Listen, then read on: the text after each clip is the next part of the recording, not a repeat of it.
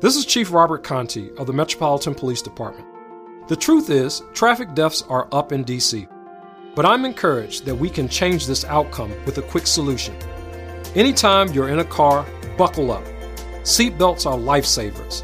Let's make Vision Zero a reality in D.C. because together, our roads can be free of tragedy. D.C. police are enforcing seatbelt laws throughout the city. Click it or ticket. Welcome to the Terrible Podcast with your hosts from SteelersDepot.com, where you can find all your latest and greatest Steelers news. It's Dave Bryan and Alex Kozora, always lit, talking Steelers. And now, here's Dave and Alex.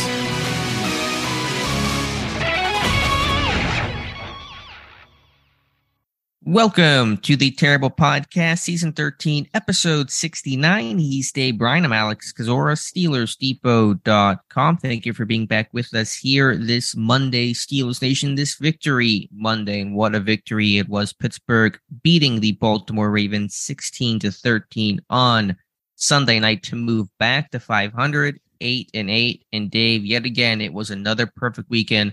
I don't know how they keep doing it, but there's somehow... they got a real shot at this thing. They actually do have a real shot at this thing now. And as you stated, things just keep breaking their way, and also they're doing their part on their end to win these games on top of it these last few weeks. And there is a legitimate shot now, especially when you look at what's going on in Miami with the quarterback situation. And on top of that, we'll see what happens in this game, on Monday night between the Bills and the Bengals. I think Steeler fans probably want to root for the Bills in that one. So they definitely have something to play for when it comes to a possible bye, when they play the Patriots in Week 18 there. But it's very plausible that you have the Bills beat the Patriots in Week 18, and the Jets could possibly beat the Dolphins. And then if the Steelers take care of their own business at Acrisure Stadium against the Browns, they're in, man. It's as simple as that right now. They need to win, and the Patriots and the Dolphins can each either lose or tie, because the Steelers need to finish ahead of both those teams. And if either the Patriots or Dolphins or both wind up tying, they of course would be 8-1 within that. The Steelers would be, of course, 9-8 in that. So that would be, they would obviously get the spot in that situation there. But let's not worry about ties. They still have one game to go, and they still need a little bit of help. But boy, you couldn't believe the way both those games broke earlier in the afternoon. Those games being the Patriots beating the Dolphins and the Seahawks obviously beating the New York Jets.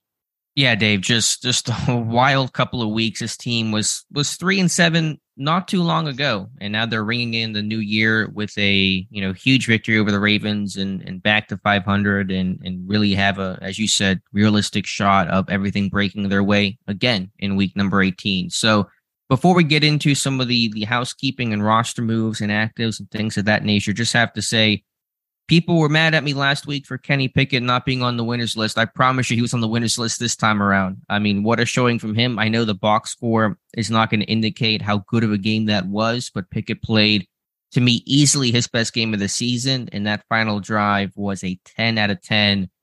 This team grew up last week, Mike Tomlin said. They became men against Baltimore.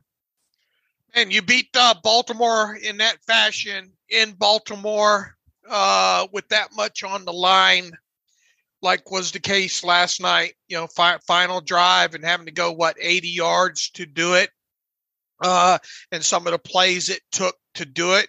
Yeah, you're right. As and there was that great video this past week, the Mike Tomlin mic'd up aspect from the game against the Raiders, and saying, "Hey, we grew up tonight." Well, indeed they did, and they really grew up, as you stated, against the Ravens there. So, I mean, there were a few things that I had said that I wanted to see out of Kenny Pickett still, and hopefully see in these final few games. And one of those was pushing the football down the field, and preferably in the middle of the field. And then the other was to, make a play inside the red zone, finish one of these key drives that way through the air. And boy, did he do that. And out of structure at that. He has now done everything that you really want to see, a quarterback do. And now you just want to see more of it, and obviously more points produced on top of it there. So if they can, like I said, I wanted to see him do several of these things, and he has now checked, as far as I'm concerned, every box. Same. And we'll talk more about that final drive here in just a little bit, but let's reset things and talk about what happened leading up to the game. Pittsburgh making a roster move on Saturday in promoting defensive lineman Renell Wren from the practice squad to the active roster. He dressed. I don't know if he played in this game. I don't believe one he snap, did. I think. One snap? Yeah, okay. Wasn't much if he did. I think the game book shows him as one defensive snap in this one. But it was an indication of a hint at this team was going to go ultra heavy to stop the run, bring an extra defensive lineman. That generally was the game plan against Baltimore. From the inactive standpoint, Mark Robinson, of course, dressing, playing heavy snaps in this game, also as we kind of suspected. And credit to you, Dave, on Saturday when this team promoted Wren, we're wondering would they do that? What's the inactive active roster going to look like on game day? And you said, hey, Malik Reed might be down again. He was down in the first meeting against Baltimore. He was inactive for this game as they kind of had the Marvin Leal as a de facto number 3 outside linebacker. And so it was Wren getting the hat over both Jonathan Marshall and Malik Reed. Yeah, look, I think what really got that for me is going back and looking at, what happened in that game against the Ravens the last time ahead of it. And, I think ahead of that game, didn't Malik have a back issue or something? Yeah. But then he actually did not have a game status going into that game and technically ended up being a healthy scratch in that one.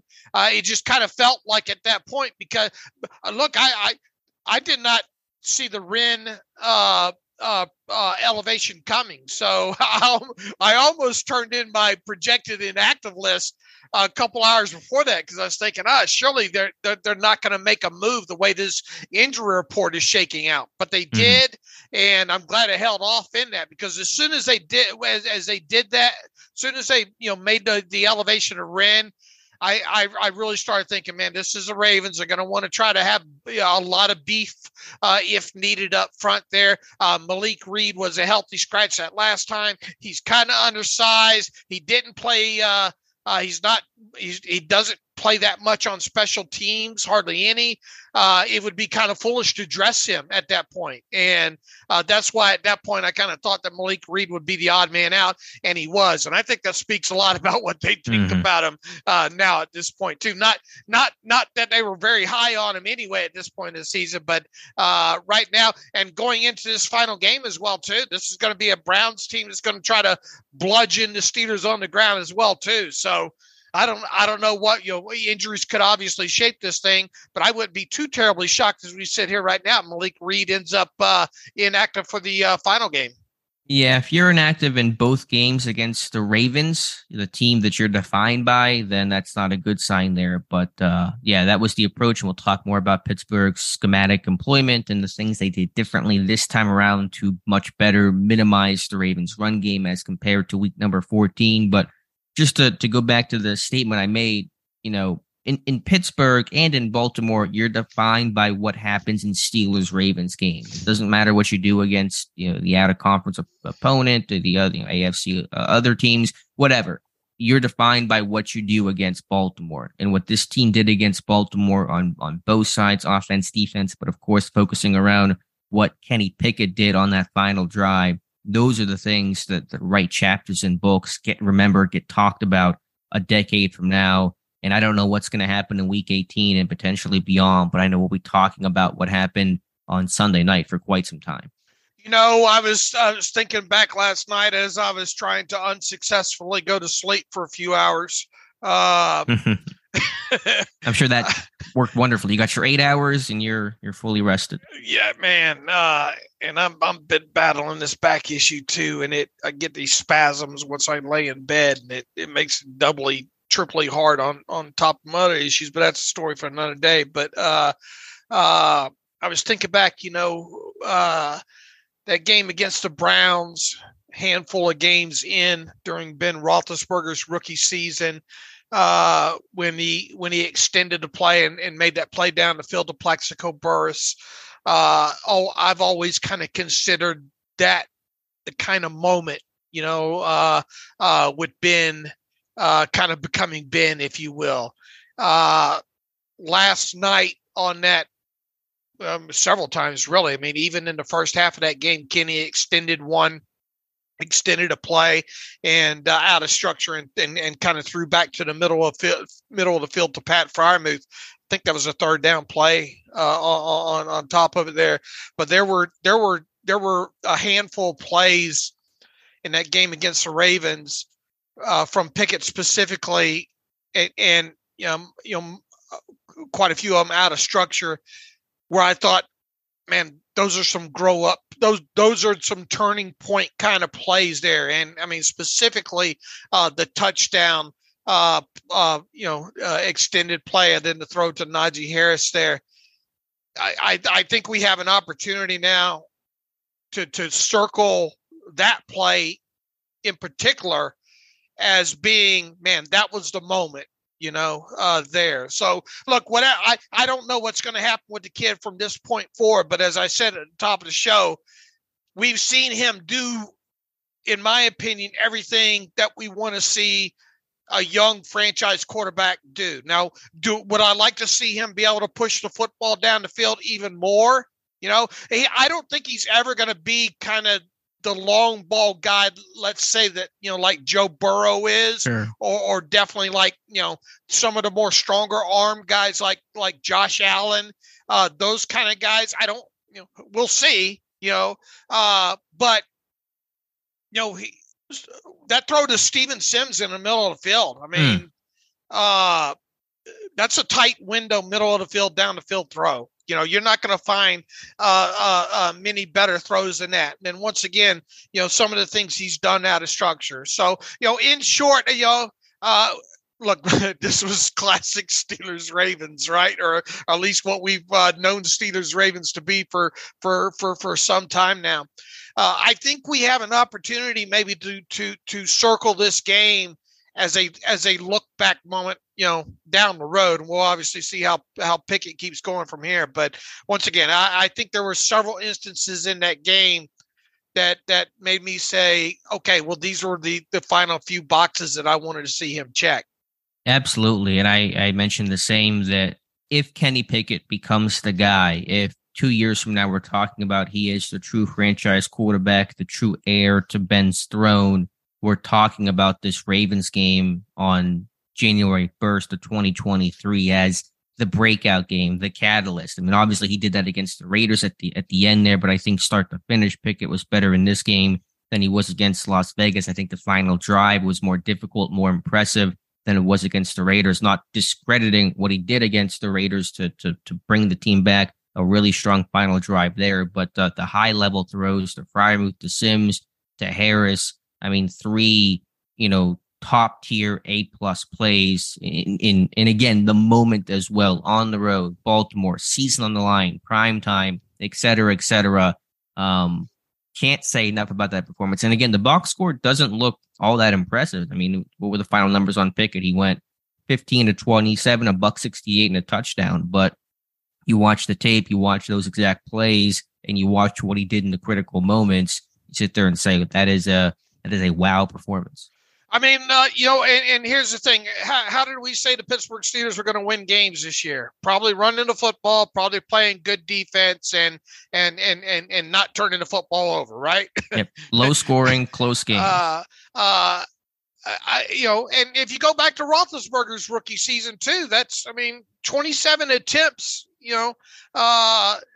I'm not going to criticize. Here's the thing: he can make plays out of structure now. Okay, if there's anything that you want to see now from Kenny Pickett, it's maybe more plays in structure. But as you go through a season when you're going to win games at the NFL level, there are going to be games where you probably need to make 2 or 3 plays out of structure, and he has the ability to do that. I think last night there were 1 or 2 plays where you saw him step up into the pocket and maneuver in the pocket and make a couple of plays in there. So that was good to see as well too. So look, I mean, in today's NFL, I mean, everything seems to be kind of cyclical, right? In the NFL right now, it seems to be, man, if you can run the ball effectively, not turn it over, get about 4 explosive plays in the game, you can win some of these games. I mean, scoring seems to be down a little bit across,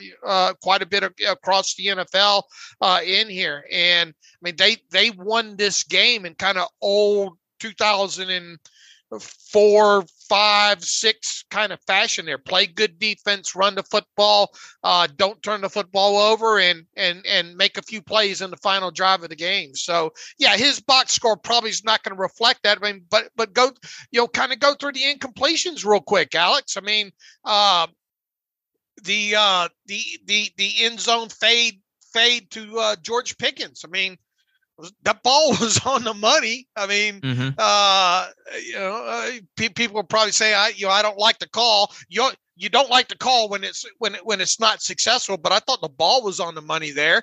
I thought the call was fine. I mean, Pickens is a jump ball machine, against your backup corner, give your guy a chance. Absolutely. I mean, I need to sort some of these so I can go through some of these incompletions that he had here. I thought even the on that last drive, the double move to Deontay was a really well thrown ball, back one of the end zone, outside shoulder, only where Deontay could get it, just couldn't make the play. But even on that final drive, the incompletions were impressive.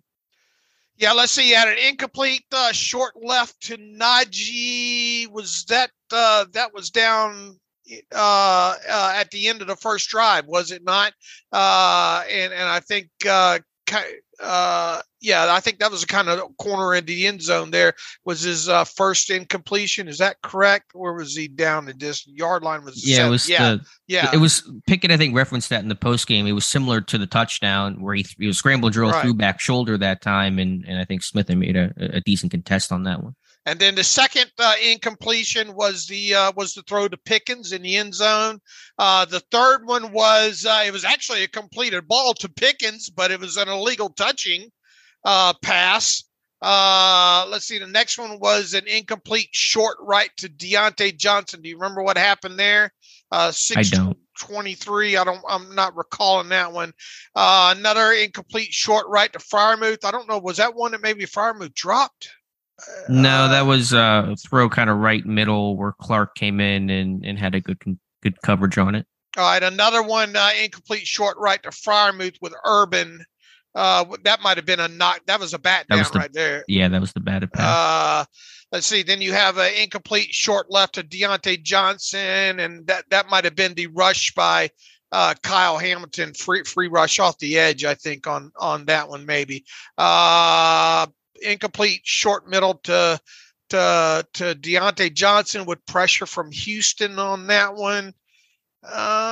Some of these aren't sticking out of my head right now, but overall, once again, not going to fault him for low number of attempts and completing the passes they did. The key aspect is those ones that he completed on that final drive when they absolutely had to have it. And, they did a very good job, I think, overall of staying in third and manageable in this game as well, too, right?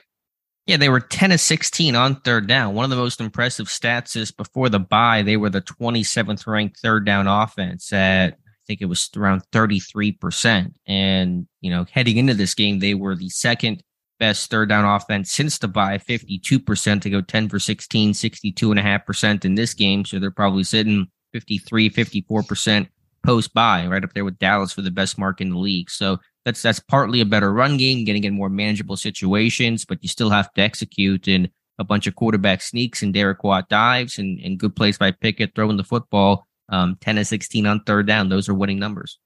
Looks like they went 3rd and 1, 3rd and 2, 3rd and 1, 3rd and 2, 3rd and 3, 3rd and 5, 3rd and 3. Then there was a 3rd and 14, 3rd and 4, 3rd and 4, 3rd and 4, 3rd and 10, 3rd and 18, a 3rd and 1, 3rd and 1, and a 3rd and 8 within there. So a lot of those, as I mentioned, 5 yards or fewer needed in those situations there. And man, if you stay ahead of the chains like that, and especially look, the Ravens for a long time in that game are playing too high, right? You know, kind of inviting the run too. Yeah, I want to talk about, obviously Pickett's performance was excellent, and that's going to get all the attention as it should. But, man, how about the play of this offensive line? I thought they were really good across the board in this one. I know Baltimore missing some pieces. Calais Campbell being out was a big loss for them, but I thought run game, pass protection, not that they weren't perfect, but I thought the whole line in general was really good in this game, giving Pickett lots of time, keeping the pocket clean. And what they did as a run block unit, getting a push up front, first level movement to run for $198 against Baltimore. Hats off to this offensive line. Look, yeah, they were without Calais Campbell, but they got a couple of talented linebackers in that second level with Queen and Roquan Smith, obviously. And it kind of felt like what the Ravens have done to the Steelers in past. Line always seemed to get a good push off of the off the snap, and then it seemed like 4 or 5 yards per carry, and the runner always falling forward at the end. So some really, really good hard running in this game. Man, Jaylen Warren, 12 carries, 76 yards, both season highs for him, and mixed in that 76 yards was that key 31-yard run there, I think, in the first drive there. And you go back to that. I recall in that game against the Ravens that last time, I thought, man, they asking Gunnar Olszewski to do things he probably doesn't need to do. Well, call this one Gunner's revenge, if you will, because he was out there in space. And I think it was the last time it was Marlon Humphrey that sat him down, if you will. Well, this time Gunner got the best of Marlon Humphrey out there on the edge. And that helped spur that long run there. And you know me, it took me a long time to come down from that 31-yard run during that game, because you know me and loving those explosive runs, but they all ran hard. There was some good split zone action, and even I think Matt Bowen this morning has got the early version of the all 22 end zone tape there.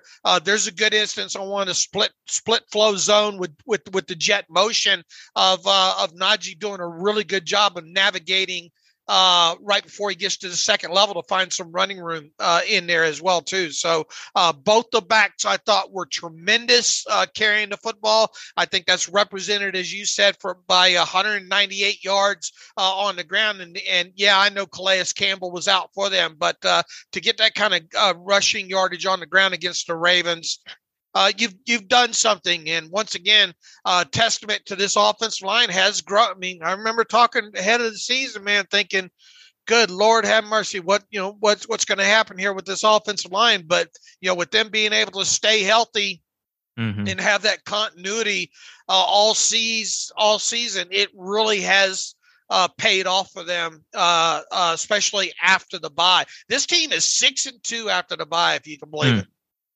NBC saying that the Steelers are the only O-line in football to have the same starting five every single game of the season. And for a young group that had to endure those growing pains and ups and downs and struggles, you're seeing the benefit of that health, that continuity, that growth pay off here during this stretch run.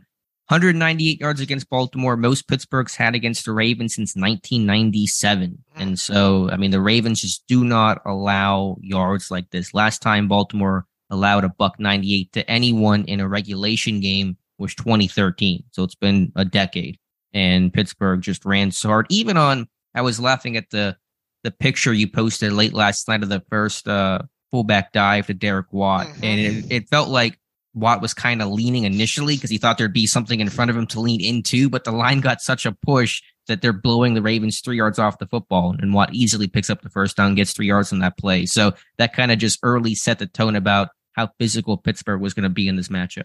Yeah, look, and that's what you're going to need, especially with a young quarterback, moving forward. And that game, the good thing about that game is it never got out of hand for them, and they were able to stick with the run even later on in the game there. And, that kind of balance. And once again, them managing to stay in those third and shorter situations for most of the game, that helped win them the game. Yeah. On quarterback sneaks, I mean, it was even whatever it takes, whatever Najee Harris. He's good at that, man. I tell you. Find the bubble. Yeah, if you look at, I think he's 13 for 13. Pickett is 30, and not all of them are quarterback sneaks, but most of them are. Kenny Pickett is 13 of 13 when needing 1 or 2 yards on the season here. And I think that takes in last night, or does it? I'm not sure. I don't. Yeah, it's got last night's in here. Yeah. Najee Harris deserves an assist for that final one, though, because he picked up Kenny Pickett and put him across the first down marker there. But yeah, this line did a great job. The backs ran hard. Jaylen Warren just, he just does so many things for this team, Dave, whether you're talking blocking, pass game as a check down option, good hands, some tough, good hand catches by Jaylen Warren last night. Najee Harris as well. But Warren downhill as a runner, special teams, just energy, tempo, just does it all, and just has that undrafted free agent mentality, that big chip on his shoulder. Just love watching that guy play and what he's able to do, big things and small. Look, the single best thing they have done through the second half of this season is start giving him more touches and start alleviating some of the work off of Najee Harris. And we've said this a few times in the last several weeks when it comes to Jaylen Warren. I mean, that guy is an all-purpose back that you can put out there in any given situation that you want to. A lot of times you see some of these backs. You go back to Milwaukie Moore and stuff like that. Guys that probably mostly you'd only put out there. I mean, you could put them out there as a change of kind of series guys. But mostly it was kind of more of a change of pace, a guy that you'd use in a passing game. Jaylen Warren can pass protect for you. He can catch the ball out of the backfield. He can run in between the tackles. He can run outside the tackles for you. So those two right now, it's imperative that you keep the workload down on Najee, I think, and. I think that's played a big part, that along with the offensive line, the cohesion of the offensive line, all of that mixed together, I think is what has really elevated this team's running game to this point. Look, the only thing that I really think would like to see more out of this running game at this point is just more of those tenor, what Mike Tomlin would probably term an explosive run. I obviously think of them as 20 yards or longer, but I think in NFL circles, they think of them as 10 yards or longer. That's really the only thing I think right now when it comes to the running game that you'd like to see more of.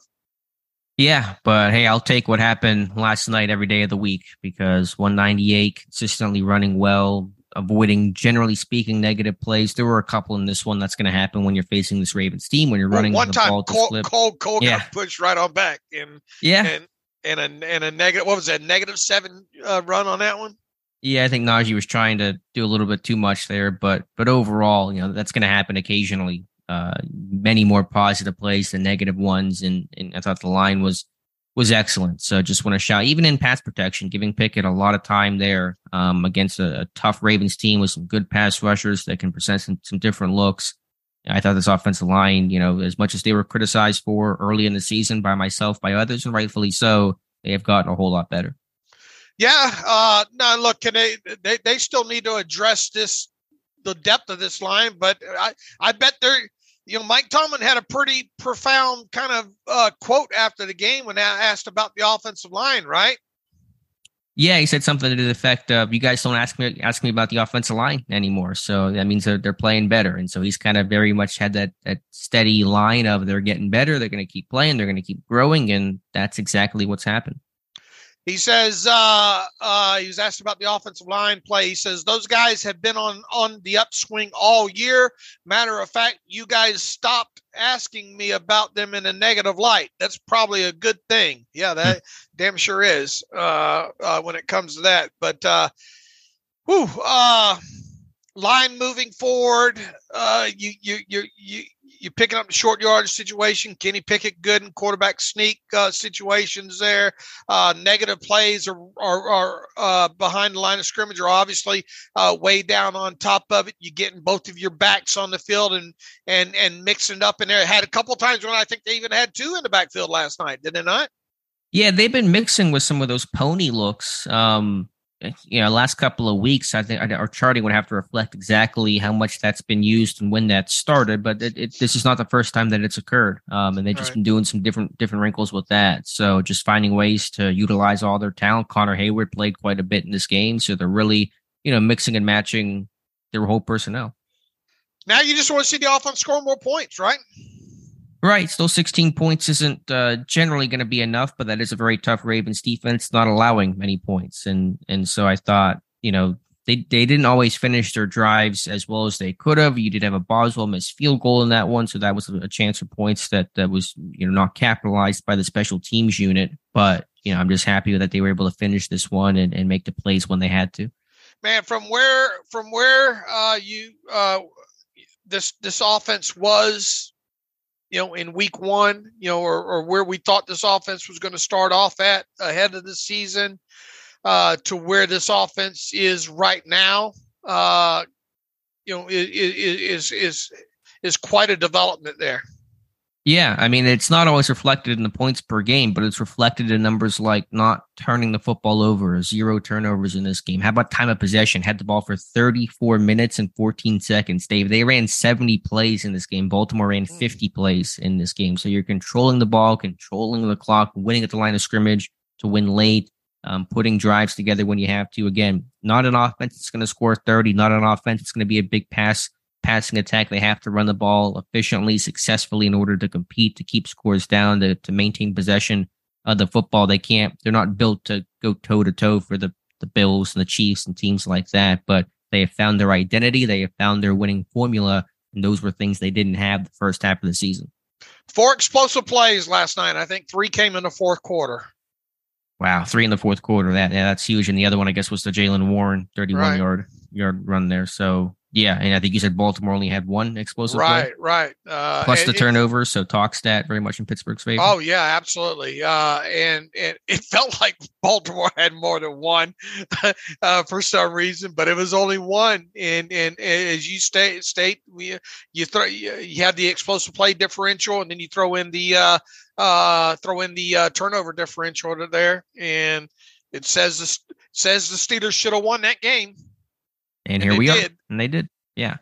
Quick look at the pass game. The receivers, again, very much a typical Steelers contest where the ball was spread around. I mean, 6 receivers caught passes. They all caught either 2 or 3. Nobody caught more than 3. Nobody caught just 1. It was concentrated to 6 players, but they made plays. Harris on the touchdown, Warren check down options, some big third down conversions, Freiermuth and scramble drills on third down. Same with George Pickens, Deontay Johnson, his yak. I think you noted that, Dave, and Steven Sims making plays as well. None bigger than the 28-yarder on that final drive. And so everybody doing their part in this game. Yeah, absolutely. And I think that one play had to have been his longest yak of the year, right? You cut out there. Can you repeat exactly what you said? Hello? Okay, I said that one play that Deontay had, it had to be his longest yak of the year. I'd have to look. I'm not how much yak was on that play. I don't know. Quite a bit. I'll tell you that. Okay. Yeah, it was a good post catch play on the right side there. But again, everybody doing their part. Even though it was a quiet game for Pickens, that 3rd and 14 catch he had, big conversion there. Just a well-rounded team effort, which is kind of how this team's been winning games since the bye week. Absolutely. So, Dave, any other thoughts here with the Steelers offense? Again, a very Steelers-like game, ran the ball a lot, ran it effectively, won on third down, possessed the ball, took care of the football. All the boxes this team must check to win, and they did. Yeah, look, I mean, we've smelled the offense quite a bit here now, and as I stated, all the only thing you want to see more points now. Right. But hopefully that will come with time, and what Kenny Pickett showed hopefully lends itself to scoring more in the future. So Pittsburgh's defense, Baltimore, they ran the ball, they got theirs, and we knew that this team was not going to hold the Ravens to 35 yards rushing. That's just not something that Baltimore does. But $120 in this one, was it perfect? No. Was there some sloppiness, some missed tackles, J.K. Dobbins getting more daylight, some should be negative plays to turn into positive plays for the Ravens? All those things are true. But bottom line is, you didn't allow 215 the way you allowed it the first time. 120 in this game, no back-breaking type plays. You won. I thought on the run defense, Pittsburgh won the early portions of the game. They won the late portions of the game. In the middle, it got a bit soft, but overall, I'm happy with the job the run defense did. Yeah, and they came out once again, like we said at the top of the show. They came out initially, or came out with the idea they were going to go heavy up front. They were going to say, "Hey, look, you're not going to run the football on us." They did, and we obviously haven't looked at the all 22 yet, but they did seem to have a little bit of success early on there, or at times throughout the game. But when it got into big situations there, short yardage, they were able to get some stops in some key situations there. Yeah, there were some really critical stops, 3rd and short, 3rd and 1, 3rd and 2 type moments in this game where Pittsburgh really stood tall. There was one, I want to find the play here. I just had it a moment ago, and now I'm losing it. It was a 3rd and 2, 5:09 left in the fourth quarter. Ravens at their 44. J.K. Dobbins stopped at the line of scrimmage, forcing a punt that eventually led up to the Pickett game-winning touchdown drive. And so that's one of those plays you want to mark down there. 3rd and 2, run stuff to get the ball back. So again, there were some issues, but I thought early and late in critical moments, this run defense stepped up. But you're right, they went heavy. They ran their 4-4 defense. So 4 true defensive linemen, DeMarvin Leal being that 4th defensive lineman, Mark Robinson in the game over Devin Bush. And that was a package that, seemed to work pretty well. Well, that speaks volumes. I thought maybe there'd be a chance that we see a little bit of Mark Robinson in this game. I didn't think we'd see that much of it. He played a lot. And look, I think one of the bigger complaints, especially in the first 3 quarters of the game, overall, was the fact that too many yards after contact. They had some situations where they, I think a couple times they could have had them right at about 1 or 2 yards, or even a time or two in the backfield there, and they didn't get it there. A couple of missed tackles in there, and once again, I thought the Ravens were getting way too many yards after contact kind of early in this thing, but almost like we've seen several times throughout the season, especially in some of these wins, they settled down. And you go back to that game against the Ravens. The last time they gave up the 200 something yards, but they held the score down. Where is that fine line at? Yeah, I think it comes down to situational football. And again, in that Week 14 matchup, the Ravens ran out the clock. They were trying to do so in this one. I go back to that 3rd and 2 play, where in Week 14, Pittsburgh allows that one. And in Week 17, Pittsburgh stuffs that one. And that's kind of the differences in the margin of the game. So again, Baltimore always going to have success on the ground. That's their identity. It's how they're built, especially without Lamar Jackson. Still, the passing game has been really nerfed and is pretty non-existent. But can you win in those big, weighty moments? Pittsburgh did routinely in this game. Baltimore on 3rd down, they were just 5 of 12. And so those are winning numbers for your defense overall. But yeah, that 4-4 defense, it's based off of personnel and what the Ravens do. So when they come out in one receiver looks, let's say, 22 personnel, 13 personnel, that's when Pittsburgh brings their big people in to match Ricard, match Oliver, all those guys in their 4-4 defense. So it was, Robinson played a ton. It was really tied to what Baltimore was doing, but they played well. Leal played well, and that was effective package overall. Really, had it not been for the Miles Jack injury, should note that, Jack, That groin injury's been bugging him for weeks now left in the first half of this game. Devin Bush came in, got some snaps, but really Devin Bush was a non-factor in this game, at least in terms of the game plan. It was Spillane every down, Robinson 4-4, Jack mixing in a bit of traditional base and some nickel defenses, and Devin Bush really not having a role. And so that also speaks volumes to Steelers Ravens. We want guys who stop the run, play the run the best. Pittsburgh saying Devin Bush was not that guy. Right. And he's not that guy moving forward, obviously. And it is, look, you're still in this thing. You're obviously winning games, and you're able to finally get Mark Robinson on the field and get him some snaps. So you're crossing off a lot of things there at one time. I think it's going to show him being a little bit too aggressive and maybe being out of some gaps on the all 22. But as Mike Tomlin says, rather say whoa than sick 'em, right? In that. I think there was a time or two that Edmonds had to communicate something maybe to him in that on defense. I think that'll be another thing that sticks out. But that guy's not afraid to put the motorcycle helmet on and stick his head through the wall, Yeah.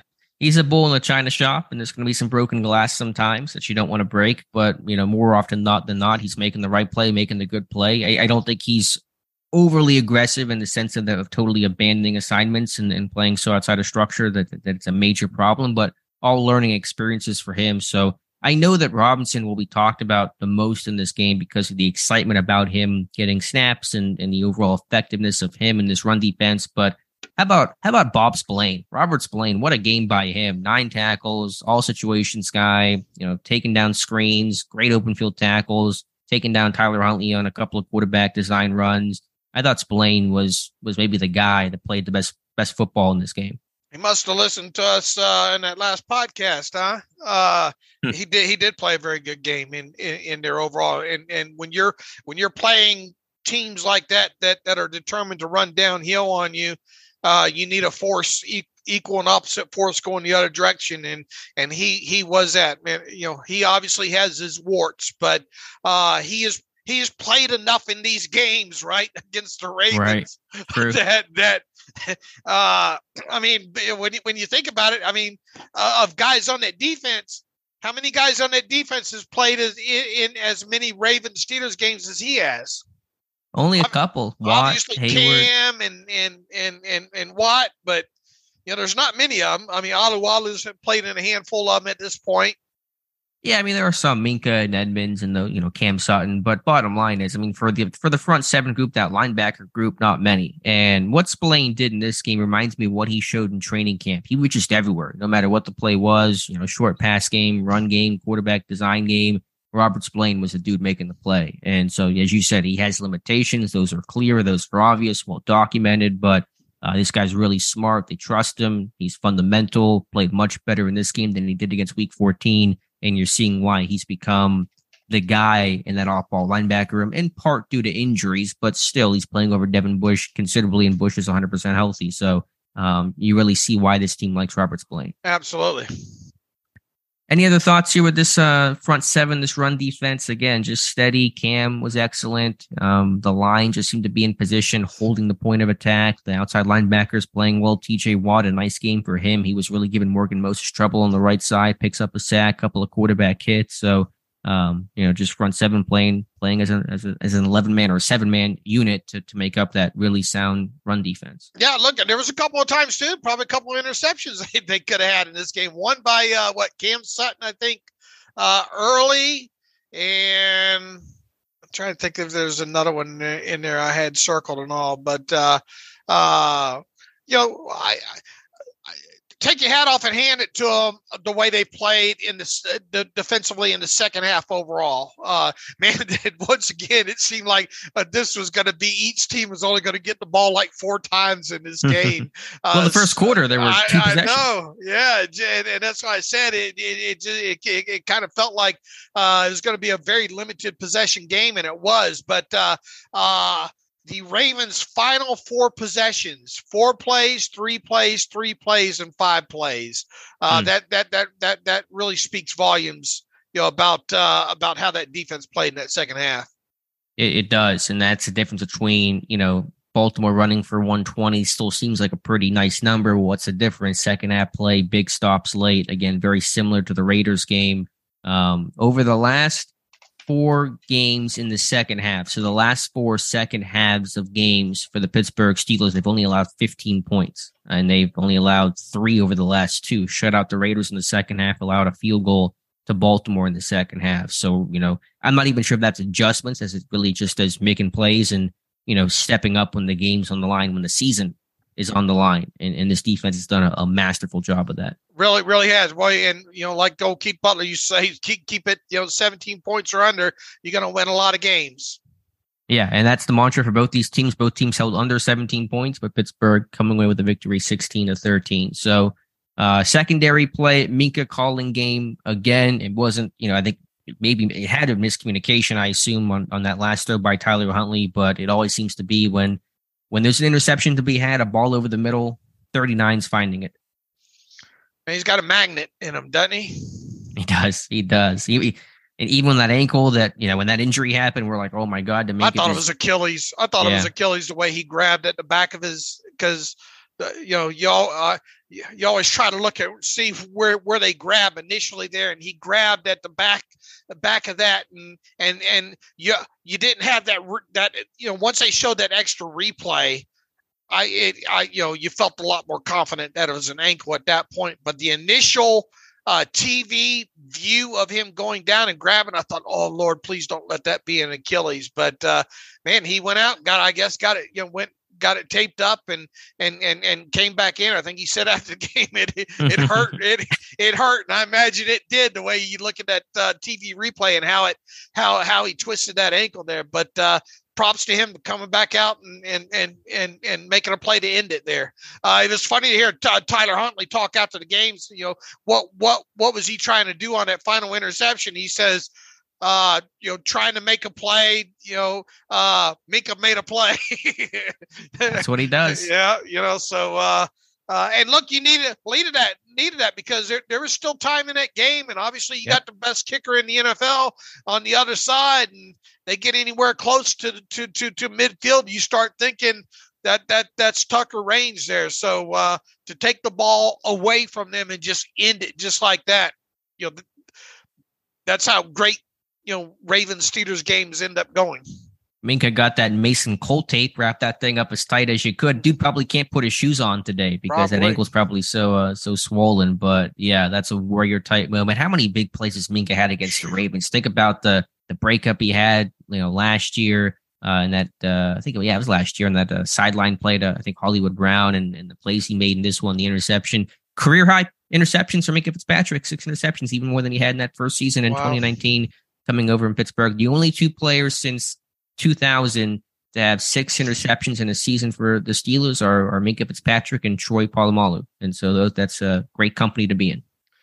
And they've been, and we talked too, you go back, there's a handful of interceptions they probably could have very easily had. And I know if you go through all the team's tapes throughout the season, there's a whole bunch of woulda, coulda, shouldas and all like that. But there's been quite a few of them that have been in some arms that they probably should have had. So the fact that they've had the amount of interceptions, that's been the big, that's what's, that's played a big part in them being where they are right now, record wise, Yep. And they are currently now tied for the league lead in picks with 18, tied with New England. So they had the sole lead coming into this weekend. Now they're tied for first place with the one. I guess New England had at least 2 in this game. But 18 interceptions, and that was a big one there to close things out. Other than that, the secondary, Mark Andrews, much more of an impact in this game on benders, on crossers, had Edmonds on him early. That didn't work. Even Minkah didn't always have success against Andrews later in the game, including the play that he got hurt on.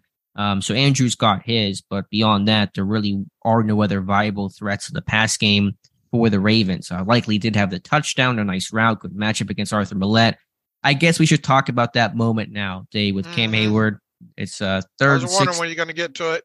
Well, because had they lost, we've been leading the show with this one. All's well that ends well, I guess, for this one. But 3rd and 16, 22 seconds left in the first half. The Ravens just to give up drop play to basically run clock go into the half to try to kick a field goal.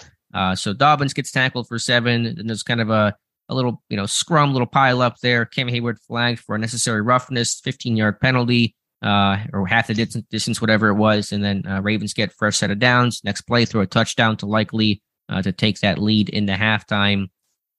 I'm not one to complain about the refs too much. I let other people do that. It's pretty easy to do any given game, but that was just a bad call by the officials. Yeah, and at first, I didn't think it was. I thought it was somebody else maybe doing something in the pile, because surely it can't be Cam Hayward going to take a penalty such as that initially. But man, I mean, immediately right after that, when they started showing the replays, it's a little bit trigger happy in my view. And you even go back even further and look at it. He's getting pulled down around his the collar of his neck. He's getting pulled down back into the pile, and at that point his arm's coming down. He makes contact with the ref in that situation. Now I think the actual pull report after the game, Land Clark said, I'm going to quote here, well, there was some pushing and shoving after the play. Number 97 continued to push after the play, and that's why it was called. Well, they were all kind of pushing each other down in there. It just so happened that Cam Hayward was on top of it, overall there. But after a key third down stop, these two teams, there's obviously emotion in this game. There was some jawing throughout this game overall. Anyway, there, it felt kind of ticky tack for the situation, and look, I know you can't go through and have every single thing reviewed, but it sure felt like some sort of overruling should have happened in this one, because once again, he was getting pulled back down onto the pile, and if had that extra action at that point not happen, was the flag hadn't been thrown at that point, had it? I think it's hard to tell on the TV copy of it. Yeah, I'm not sure. All I know when the flag was actually thrown. Right. I couldn't tell you the exact timeline there. All I know is that if pushing and shoving, some very light pushing and shoving in a Steelers-Ravens game is a flag, then there are some games from a decade ago that should involve arrests, because pushing and shoving in a Steelers-Ravens game is about as tame as Steelers-Ravens get. And Hayward was on top of the pile. He's trying to get off the pile as well. So it's partly just him trying to, he's like crowd surfing the Ravens, bodies there. And that's just kind of the moment there. So to me, none of that warranted a flag. That Steelers-Ravens, that when you're officiating that one, that is as mild and tame as it gets in matchups like this one. Right. You talk about a turning point, man. Oh yeah. That most definitely could have been something that would have been incredible, tough to overcome at that point, because the very next play, I mean, you go from getting a stop and a sure 3-point, that's a 4-point swing, and the whole momentum thing, that goes along with it at that point. Glad we didn't have to lead off with that. Amen to that. And then I know on the sideline there was a bit of a confrontation between Minkah and Cam Hayward, which is all much ado about nothing. I think what happened there was Fitzpatrick didn't even know what the flag was for, just saw a penalty, was upset about that, and Hayward trying to say, hey man, I didn't do anything. I don't even know why they called this one. So I know that those things always get attention when they happen on the sideline, but to me that's a nothing burger there. Right. Just emotion. Yeah. So anyway, but besides that, Pittsburgh playing clean, and again, Hayward should not have been flagged for that one, not even close to a penalty there. But any other final thoughts here on the Steelers defense? Man, TJ Watt can still kind of take over a game in certain situations, and you need that, right? Yeah, he was winning the edge consistently, just trying to find his footing and finish the play against the mobile quarterback. I thought overall the contain on Huntley got better as the game went on. Early on, some escape lanes there, maybe some holds that weren't called, but, I won't complain more about the officials there. TJ Watt now has 77 sacks through 6 seasons. Since sacks became official in 1982, the only players with more sacks through their first 6 seasons are Reggie White and DeMarcus Ware. TJ Watt passing up J.J. Watt, older brother, retiring, and Bruce Smith. And so despite all the injuries and the lackluster stats, T.J. Watt still having big historic numbers at this point in his career. What about the Kenny fall down sack? We disagree on this one, unless you changed your mind. No, I mean, I heard, I understand. I mean, his answer after the game, no, don't want to play hero ball in that situation and all like that. But it sure seemed like it was sands running through the hourglass, waiting once he went down there. I mean, I understand tripping and all like that. I mean, I understand, and I have no problem with his answer after the game. It's just get up and throw the damn football away.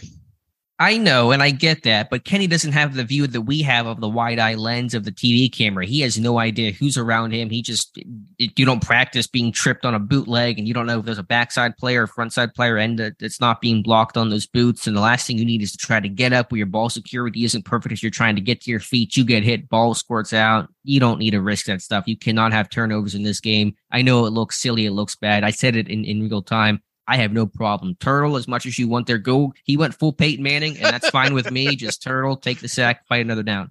Yeah, it seemed, it seemed like that was about a 15-minute segment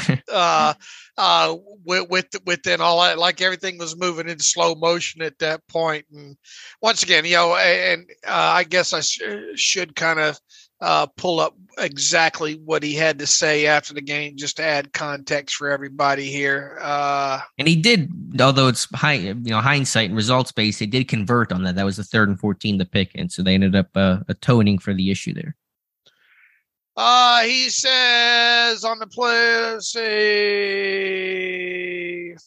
where is it here? Basically just saying, didn't want to turn the ball over, don't play hero ball. I think that was the phrase that you used that he had quoted.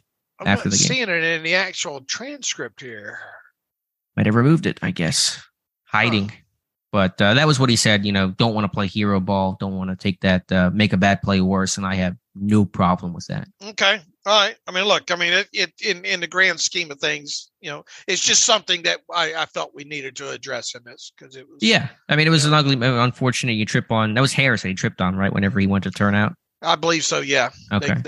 They clipped feet there. Gotcha. I think you'll be able to see that better in the end zone, all 22, than either the TV plays there. Okay. Anything from a snap count perspective that's interesting? I'm trying to look at some of the numbers here that just reading off of PFR. Tight ends playing a lot. Jaylen Warren, 40% of the snaps. So you just to go back to a comment you made earlier. Yeah, I think one of the smartest things Tomlin's done is kind of swallowed his pride and gotten off the workhorse back mentality of having just one guy be the guy that does it all, which he had Lev Bell and Connor when he was healthy, and the attempt with Najee Harris last year and really split time, keep guys fresh. And certainly Warren has been able to earn that opportunity and has compelled Tomlin to get off the workhorse thing, so that there's that aspect of it. But that's been really good for both guys, this run game overall. Real quick, how's Montravius Adams going to grade out in this game? It's hard to see the nose tackle. Go ahead. I don't feel, watching the TV tape last night, I don't feel like he's going to grade out all that well. Okay. I really couldn't get a good feel. I'm sure there was some negativity there. It can't be worse than the first matchup, I don't think, but I really don't have a great feel there. That's where this team needs to help, right? Off season. Yeah, I think Adams comes back. I think as a backup. I mean, I thought he played well against the Raiders. It's still been a disappointing year for him overall. Alualu's going to retire. I mean, just general defensive line help, because normally with the ACL, Loudermilk's been a disappointment. Leal, I still don't know what Leal is going to be. Is he really going to be a true 3-4 guy? I don't see that. I think he's kind of the guy that was used in this role last night. Is that big hybrid outside linebacker that kind of moves around as a good athlete, interior sub-package rusher. So there's probably work to do at both your more 4 tech and 0-1 tech. All right, and Alex, your kneel down. I want to check the all-22, but I'm pretty sure James Daniels was at right guard. So I was looking for that. It wasn't my first thought off the Minkah pick, but it was one of the first 5 thoughts that I had after the interception there. I think he was at right guard. Some other people on Twitter also watching now said the same. So that's the smart thing. Don't mess around in a game like that. Just line up at right guard, take the knee, and take the win. I think, did it go Dotson left tackle, Moore left guard, Cole? Really? Hold on a minute here. Cole center, Daniels right guard. Okorafor, Right tackle. right tackle. So Dotson and Moore switched. Dotson was your left tackle. Okay. And Moore was your left guard. Dotson wants that left tackle money. I guess that's what he's going for. Played snaps at left tackle. Pay me like one. I didn't even catch that. So good catch by you. So I guess it's not just James Daniels moving around the whole lines doing it as well. So that's kind of interesting to see. All right. Tell us about an up back. Elijah Riley. It wasn't Jaylen Warren. It was Elijah Riley as the up back. The good news is they barely punted in this game, which is the best outcome when you're on your third string up back. 2 punts and both safe rushes from Baltimore. And Harvin, that second punt by Harvin was one of his best punts of the season. 51 yards, perfectly placed right sideline. Miles Boykin did a great job to limit net there. 49-yard net is an elite number. Harvin's placement has really been strong. At least it's gotten a lot better this year. They ask a lot out of him. It's not just boom it between the numbers. They really want to get distance and limit returns. And that was an A-plus punt by Presley Harvin when you were backed up a little bit to really kind of flip that field. Talking about flipping field, boy, they had a nice return in that game, did they not, the Ravens? Yeah, unfortunately, aside from the Harvin punts, the special teams were not that special in this one. I thought it was really bad across the board. The Boz missed field goal, the 2 penalties on punt returns that flipped fields, including one where you should have had great field position. You end up at your 25-yard line. The long kick return by Justice Hill, even there was another kick return that got out around the 30 that wasn't acceptable. So kick coverage has been poor all year long. So I love myself some Danny Smith, but that unit has not been good enough, and special teams overall was not good enough on Sunday night. Yeah, where the plays? We've been talking all season. Where the plays? At least a couple. Where's the block punt? Where's the rip out of the football? Where is that stuff? It's not even that for me. It's the negative plays. I mean, I want the big plays, but I don't want the big negative ones against you. The long returns and the missed field goals. Boswell. Just have Boss kick everything from 50 plus. He's so much better from 50 plus this year than he is from 40 to 49. So just even if you have to back yourself up 5 yards, take a penalty, take a delay a game, and make it a 50-yarder for Boss. All right. There was a bit of a question coming into kind of the final, last couple of games here. Who's going to be the Steelers' Joe Green Rookie of the Year award winner? I think it's easy to answer that question now. You're saying Pickett? Yeah, it's got to be Pickett now. Yeah, I think so. I mean, obviously the stats aren't the gaudiest thing, but you look at the way this team's rallied in 2 game-winning drives, and apparently, I forget the publication, I apologize, Optra Stats, whatever, I think that's something, how they're named, but apparently Pickett, the first rookie quarterback in NFL history to have consecutive, back-to-back game-winning drives. So, yeah, I think there's a lot of deserving guys, Pickens, Jaylen Warren, obviously, Kenny Pickett, but I think what Pickett's done as a leader to help rally this team, to bring them back from 2-6, 3-7, I think it's going to be Kenny Pickett. Because, it was a question going into kind of week 14 still, theoretically, right? Because that was the game against Ravens, and then Pickett gets knocked out of that game early, and then Pickett misses the next game against the Panthers, right?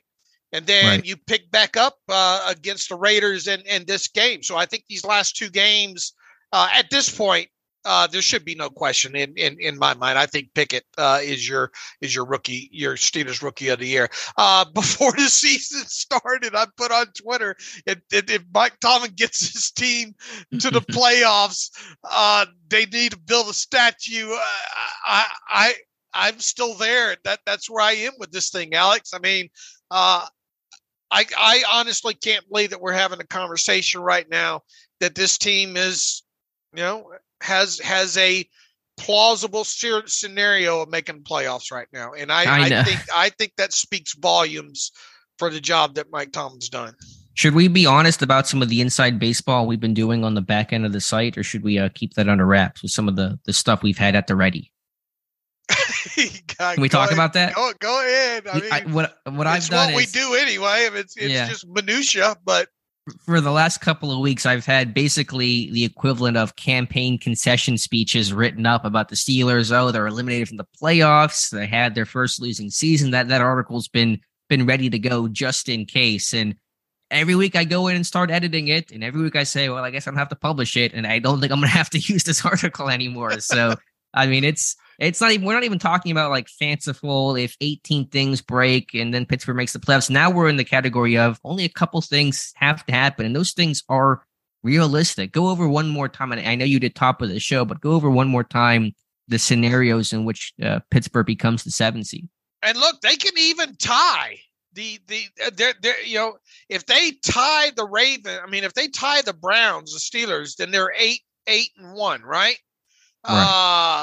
And if both the Dolphins and the Patriots, Dolphins and the Patriots both lose their games, they're 8-9, right? Right. So Pittsburgh gets in. Right. So, but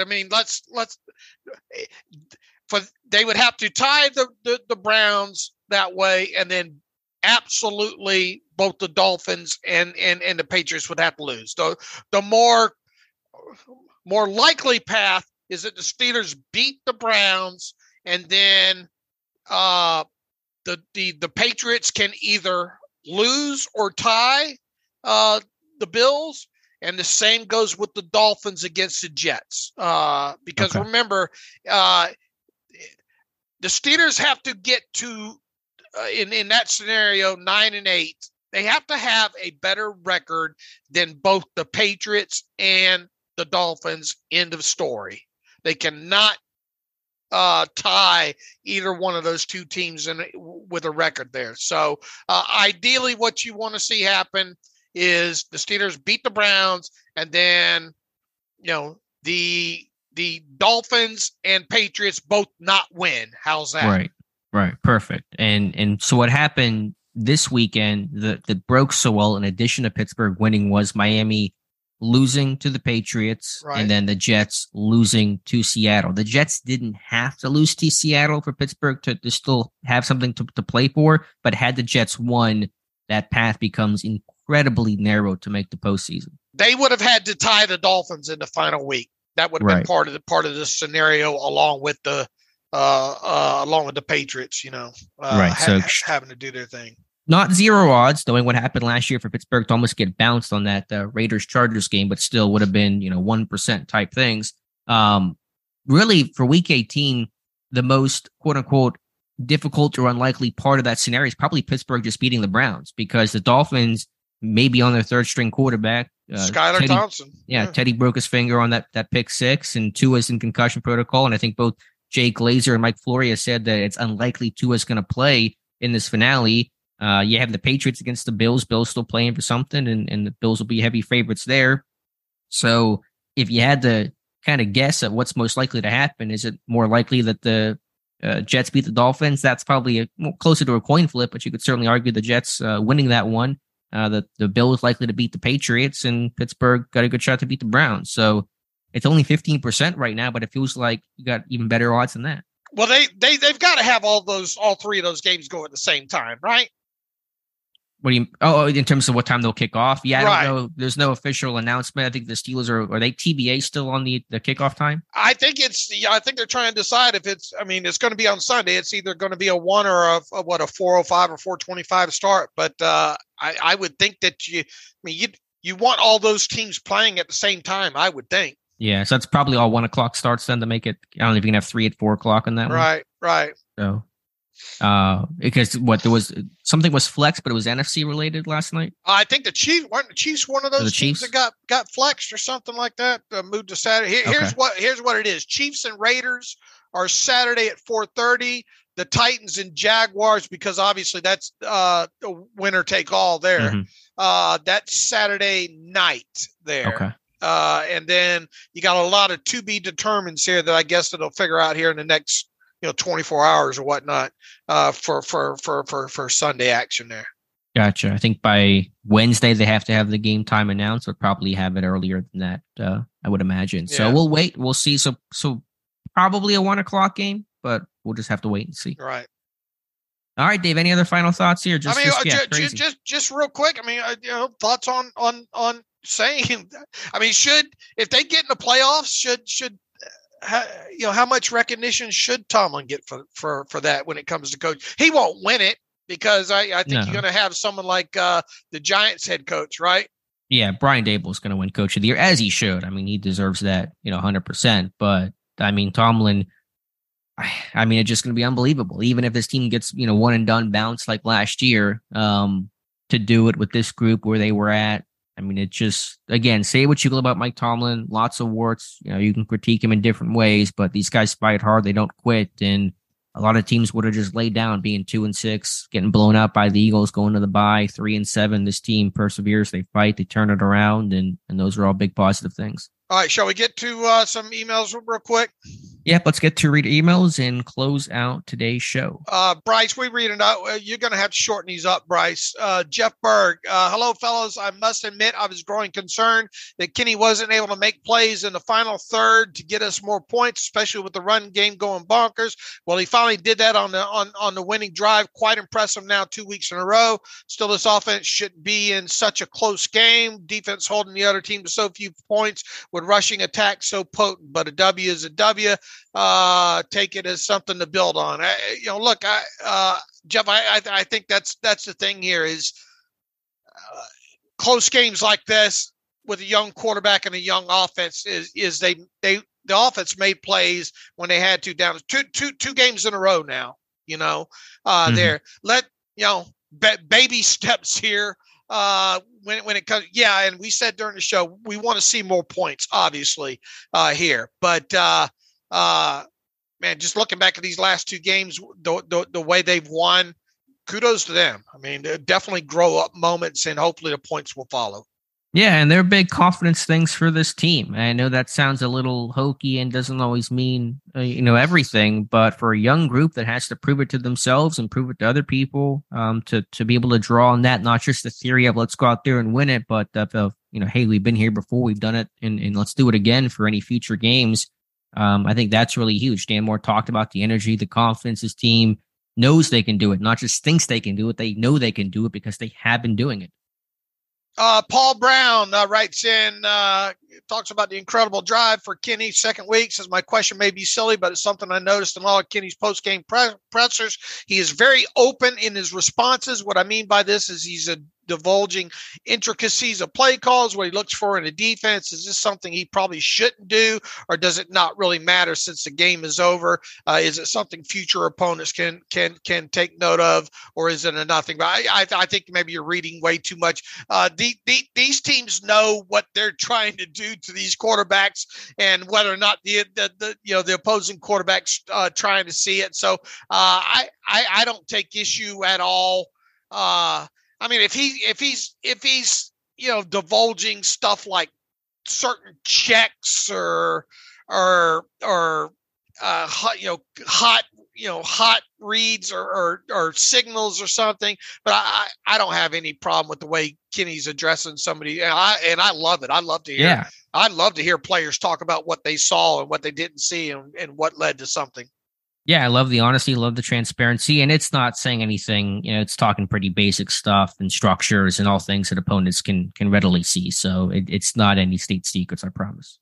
Charles writes in, I think Pickett got lucky on the winning touchdown. If you watch again, I'm 99% sure he was throwing to Sims and Harris broke off his route in the flat.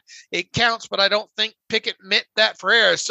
He says after the game that he did, and here's the thing, you're in scramble drill mode at that point. So everybody's trying to get to where they can help the quarterback on that side of the field there. So I'm not surprised that Sims was in the same area there, but in the same aspect, they're supposed to kind of help the quarterback out in that situation there.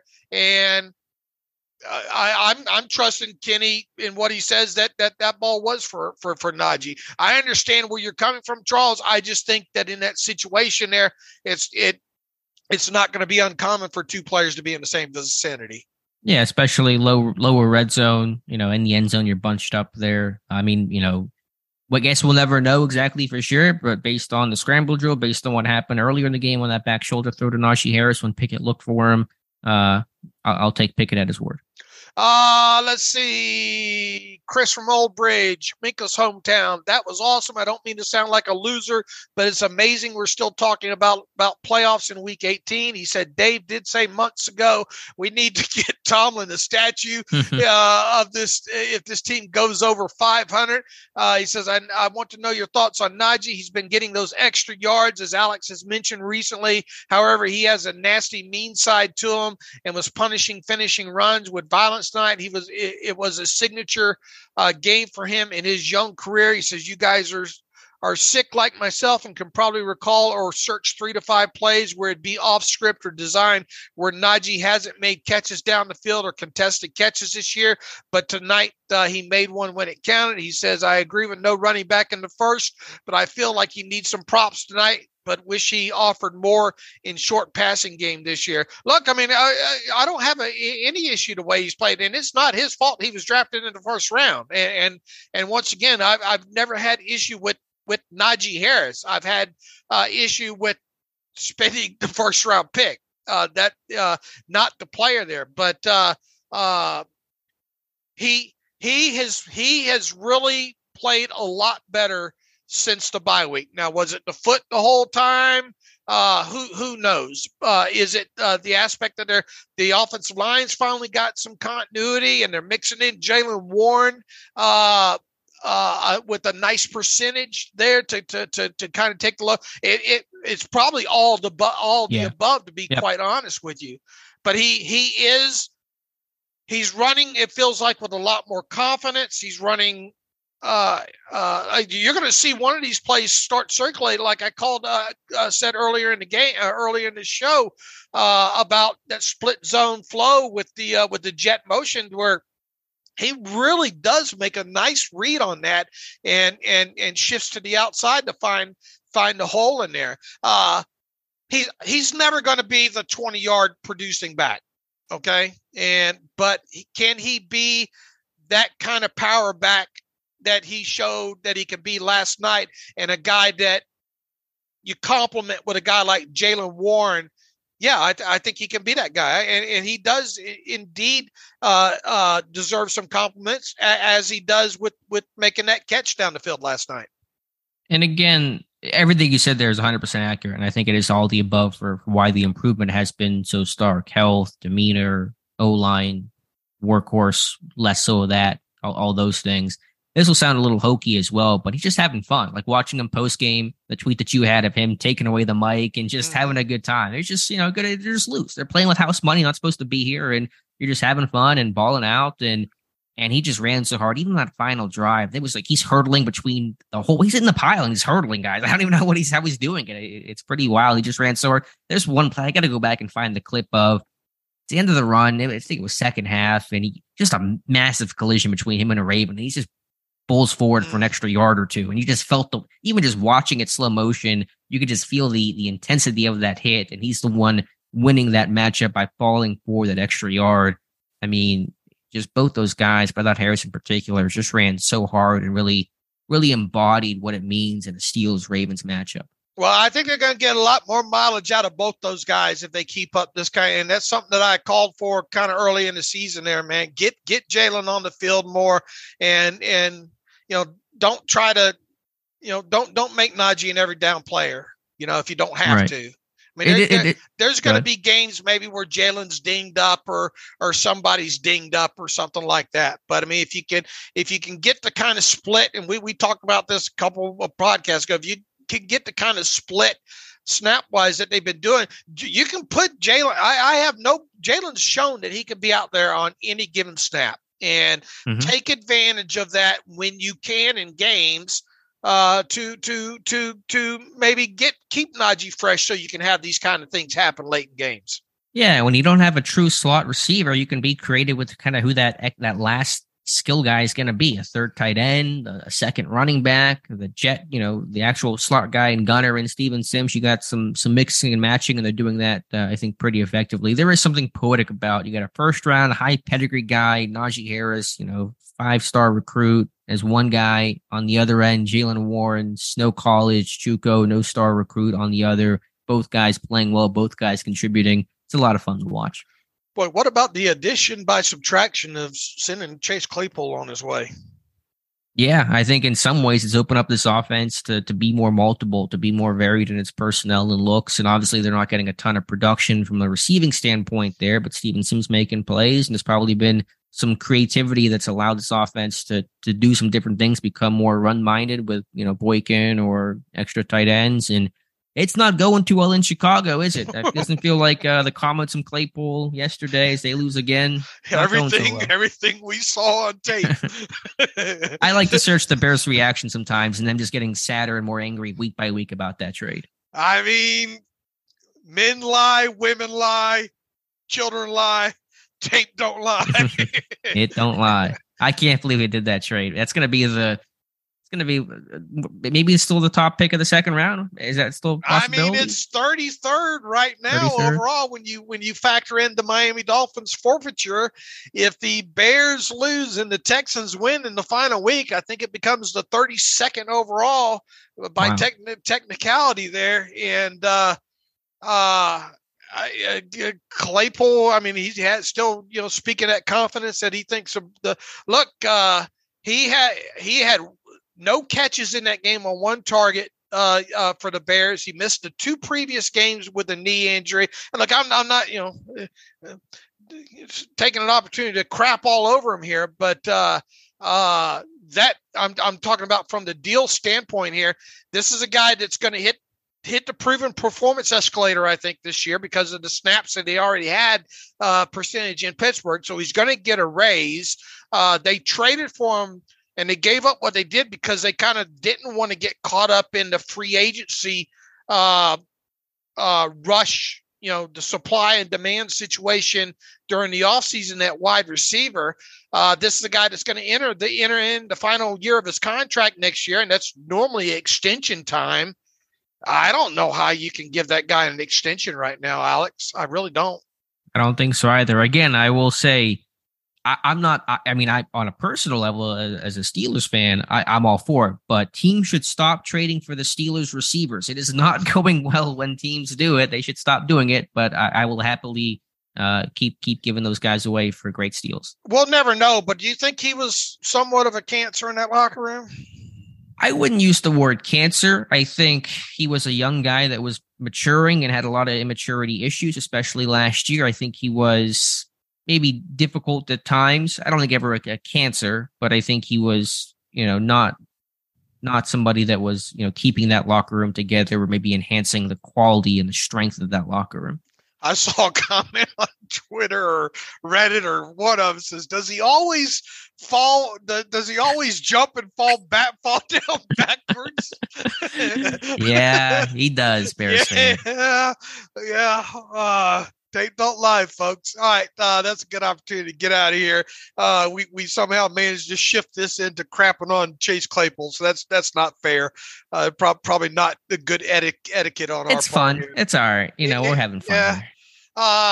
Let's just hope this team wins this final game and gets to 9-8. At least whatever happens after that, right? Right. Right. Yep. Just survive, advance, win the next one, and so forth. I mean, it's not only the fact the Steelers are winning, but everything is breaking so perfectly. The last 2 weekends, everything has had to break exactly how it's broken for this team to have a realistic shot. And it has. And it happened last year, and it's happening this year, and I just can't get my head around it. 5 weeks ago, I wouldn't have thought we'd be having this conversation for sure. And here they were 3-7. They were 3-7. They're going to be basically the only team in NFL history to go from 3-7 and make the playoffs without going 7-8 and 7-9 and winning the East and stuff like that. I mean, this is historical stuff we're watching. All right, get in and it's get in the tournament, right? That's the goal, and anything. Anything can happen, I guess, but because it has. And hypothetically, who's most likely to be the 2 seed right now? We have the Bills, kind of a fight. Right? Yeah, I think Buffalo's the 2 seed right now. So you're thinking about if all this happens, you're going to face either the Bengals, the Chiefs, or the Bills for a wild card game if you're the 7 seed. Let's see. The Kansas City's 13-3, Buffalo's 12-3 with a game that needs to be played tonight, right? And they play against Cincinnati. So if Cincinnati wins that game, then I suppose that Kansas City has clinched the playoff berth and a division title. Same with Buffalo. I guess it could be one of those three teams technically as we record this right now. Right. I think you'd obviously, of the 3, you'd rather see the Bengals again for a third time. But to get in the dance and see what happens. Right. All right. We will get back after this on Wednesday here. So in the meantime, follow me on Twitter at Steelers Depot. Follow Alex on Twitter at Alex_Kozora. Follow the show at Terrible Podcast. Email the show, theterriblepodcast@gmail.com. If you like what we do and want to donate to the cause, go to SteelersDepot.com, hit the donate button, upright navigational bar. Also, if you like an ad-free version of the site, go to SteelersDepot.com, hit the ad-free button, upright navigational bar, on top of everything else there. And a lot of great content coming on SteelersDepot.com this week. We got people getting credentials for the All-Star game. Exciting time, but we don't talk about that. We won't be talking about the draft until the Steelers are out of this thing, and they're not out of it yet as we start making our way towards Week 18 here. So, as always, thanks for listening to the Terrible Podcast with Dave and Alex. Happy New Year.